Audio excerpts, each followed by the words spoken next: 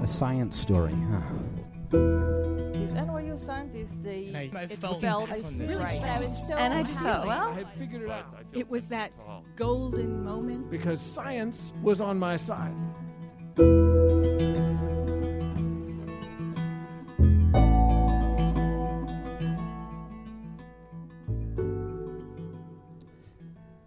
Hey everyone, I'm Ben Lilly, and welcome to the Story Collider, where we bring you true personal stories about science.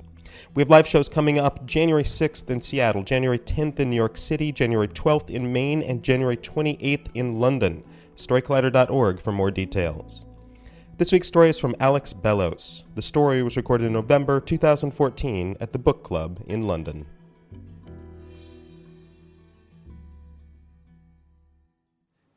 After a decade and a half of being a journalist, in 2010 I published my first maths book, Alex's Adventures in Numberland, or in the US, Here's Looking at Euclid. Now, the book changed my life in 3 different ways. Firstly, I married my editor. There she is, sitting on the front row. Woo! I bet you didn't think I'd say that. Secondly, friends who, until that moment, had expressed no interest at all in my arithmetical abilities, started to insist that I always calculate the bill at the end of a meal. Now, this was a role I really quite liked because it's amazing how impressed some people are by the ability to divide by 2.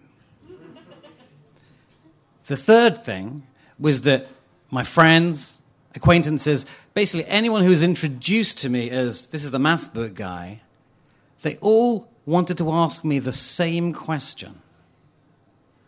And it was, Alex, so what's your favourite number? I hated that. I don't have a favourite number. Now, it's tough not having a favourite number if your chosen career path is to travel around the country trying to get people excited by mathematics. So I would go and give talks all the time.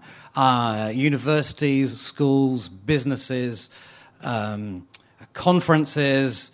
You know, I would go and I would talk for an hour, give what I thought was like a fantastically interesting introduction to mathematical concepts. Always, the first person with their hand up to answer questions at the end would say, what's your favourite number? Oh, I just wanted to die. I wanted to... so disillusioned was I with the human race, basically, because who on earth has a favourite number over the age of 5? But it would come again and again. Wherever I went, it didn't matter the age of the people I was talking to, they always had that question. And one time I just thought, I was just so tired with it. I said, look, you know, rather than responding gracefully, I just said, well, what's your favourite number? And then I realised the person wasn't saying this to trivialise what I was doing, which is what I would have thought. Basically, they were sharing. The answer was not, I caught you out. It was 6. What? You've got a favourite number? And murmuring through the audience, the person sitting next to them, yeah, mine's 13. So I said, well, who here has a favourite number? Well over half the audience put their hands up. I couldn't quite believe it. Maybe, 2/3. And so I started to ask that question whenever I gave a talk. How many people have got a favourite number? Always between half and 2/3. And this was irrespective of the age, of the mathematical ability, of where I was. I've been all through Britain, and I've been, actually abroad as well. Always between about half and 2/3 of an audience say they have a favourite number. And now, something changed in me.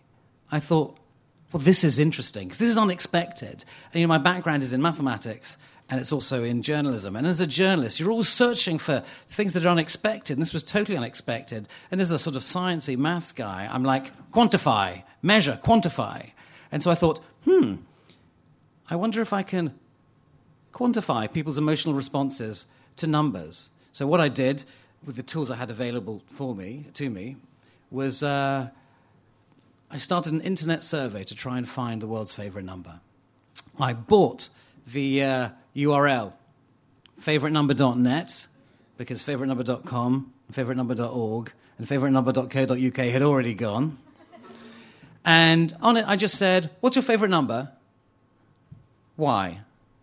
I didn't want to say, given that it was an unscientific survey, I wanted to be as scientific as possible. So I didn't want to say, what's your favourite number between 1 and 10? Or what's your favourite number, no fractions allowed? Or what's your favourite number on this certain date? Just what's your favourite number? So people could write whatever they liked. And then why? They could write whatever they liked. And I went live, and I thought, through Twitter, Facebook, maybe a few friends and friends of friends, I might get like a few hundred people responding. Within a few weeks, more than 30,000 people from across the world had filled in my survey to find out the favourite number survey. And so I was thinking, my God, I'm sort of being vindicated here. There is something interesting and unexpected because, who'd have thunk it? And I actually had to stop the survey because I was getting too much data at about 44,000 submissions. So you all want to know what the results were. What are the world's favourite numbers? Okay, here's the top 10 in reverse order. Number 10, in 10th place, 11. In 9th place, 2. 8th place, 6. 7th place, 9. 6th place, 13. And now, the top 5. In 5th place, 5. In 4th place, 4. 3rd place, 8. In 2nd place, 3. And the world's favourite number, according to my very unscientific survey, 7. Now, you could say, what is the point of doing all that work to find out the world's favourite number is 7? It's obvious it's going to be 7. And it is true if you look at all kind of ancient myths and just in culture. What is the number that we attach most kind of emotional weight to? It's number 7. But you could also, and granted unscientific survey, see that there was kind of some interesting mathematical patterns behind the results. So, just briefly, I know we're not supposed to talk about science here, and I guess because this is slightly non-science, it doesn't matter. But, we prefer, according to my survey, lower numbers than higher numbers. We prefer odd numbers to even numbers, and we really dislike round numbers. Really low. Why would you like a round number? Because a round number doesn't know what it is. When I say 100, that's a round number. There's maybe 100 people here. What I mean is there's anything between like 50 and 150. So that was all kind of very all well and good, but I had, as well as the quantitative data, the qualitative data was just amazing. I had 40,000 love letters to numbers, reasons why people liked these numbers. They were their favourite numbers. They were thought through, and the most common reason was, it's the date of my birthday. But even that was quite interesting because it's only certain days that you have to be born on to choose that day's number to be your favourite number. If you were born on the 25th or the 30th or, God forbid, the 31st of a month, 25 or 30 or 31 is not going to be your favourite number. But 7, 11, 13, 9, these numbers, it could well be your favourite number. So I learnt quite a lot. I learnt loads, in fact, and I learnt new mathematics, but I was also kind of moved by reading these thousands and thousands of submissions. And seeing as this is about science and storytelling, I could not stand up here without reading you some of my favourite submissions from the favourite number survey, because every number, every submission tells its own story. So I'm just going to, also in the survey, what's your favourite number? Why? Then people would put it in. They said, look, quick, before you go, like, how old are you? Where are you from? How much maths have you got? And are you a man or a woman? So I know a little bit about the demographic. And this was submitted by a Canadian woman, aged 34, with university-level maths, or I guess math. And she chose 7.07. She's got 2 sevens in there. 7.07. And this is what she wrote in the tiny little box on my website. This number, and of course a big sigh from all of you guys, is 10 over root 2. You all knew that. I'd been doing a lot of trig homework for a calculus class I was taking in undergrad, and this number appears a lot. At the time, I was sort of weirded out by the fact that I kept waking up at 7:07 instead of 7:30 when my alarm was set for. Anyway, one Saturday I went to my local art supply store and bought some paintbrushes. To my surprise, the total came to $7.07. And I sort of blurted out, oh, that's 10 over root 2 all over again, to the very cute cashier for whom I had a rather pathetic crush and who I was constantly embarrassing myself in front of. After explaining myself, he was duly impressed and began embarrassing himself in front of me whenever I came to the store. And from that point on, I realized there's a brand of arty guys that like nerdy girls. And this still makes me happy, some 15 years later. Oh, what an amazing story. A man, I guess, 32 years old from Ireland, he chose the number 219. This number is the lowest whole number, too boring to have its own Wikipedia entry, which I find interesting. Now, actually, lovers of 219, it now does have its own page on Wikipedia. The lowest number not to is 224. Boring number. This Russian male, aged 21. 1,000,000,007. It's the largest prime number I can remember. Which is even funnier when you realize that 1,000,009,000 is also prime. In fact, 1,000,007,000 and 1,000,009,000 are the largest known primes. I'm sorry to be getting into like technical stuff that are known of the form 1, then loads of zeros, then a 7, 1 loads of zeros, and then a 9. Kind of interesting. Okay, 22. This was the name of a pet turtle that I had. I typed out random numbers on my calculator, then multiplied and divided other random numbers, and that was the answer. The turtle had a number for a name because he was a secret agent and used to disappear at night. But he would be back by morning, safe and sound. No details. Okay, I've got a couple more I think you'll enjoy. This was from a 19-year-old American woman. She actually gives number 64, and she actually gives 4 reasons listed, and I'll give you them all. 1, video games. 2, it sounds epic. Just say it. 64. Number 3, it wins a lot in the I'm thinking of a number between 1 and 100 game. Do you guys play this game a lot? Some people do. And the 4th reason is when you meet someone and you're still making first impressions, a special bond is created when you find out that their number is also 64. Brackets, you'd be surprised how often this actually happens. Close brackets.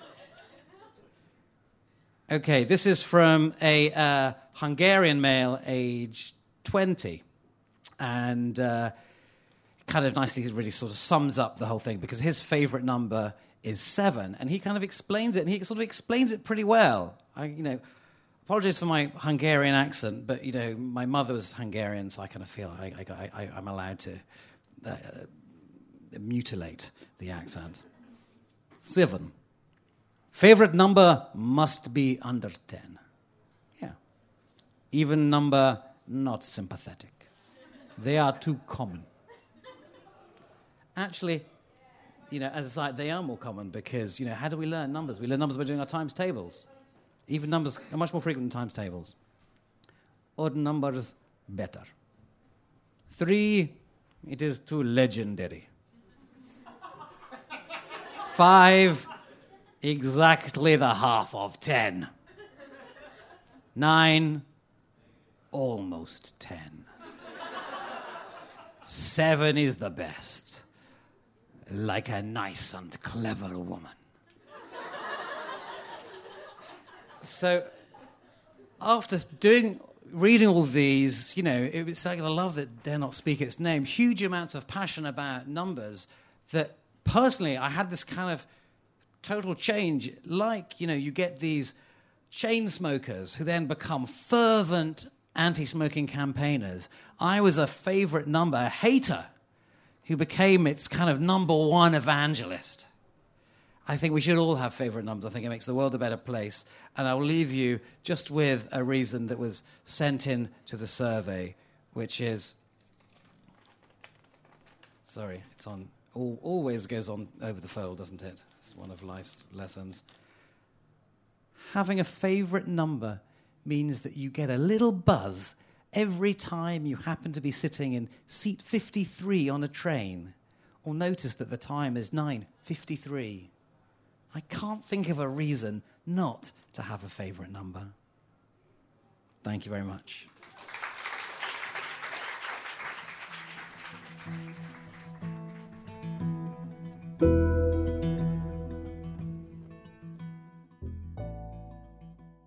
That was Alex Bellos. Alex is the author of the popular science bestsellers The Grapes of Math and Here's Looking at Euclid. In a previous life, he was the Guardian's South America correspondent based in Rio, where he wrote Football, The Brazilian Way of Life, a book on Brazilian football. He also ghostwrote Pele's autobiography. Alex blogs on math for The Guardian and presents math documentaries for BBC Radio 4. His YouTube clip on how to cut a cake has had more than 6.5 million views. For more science stories, take a look at storycollider.org, where we have archives of the podcast and upcoming events. The Story Collider is produced by me, Brian Wecht, Aaron Barker, and Ari Daniel. The podcast is produced by Rose Eveleth. Additional help from Brooke Williams, Lena Groger, and Justin D'Ambrosio. The theme music is by Ghost. Special thanks to the Book Club for hosting the show, and to my own favorite number, 3. Thanks for listening.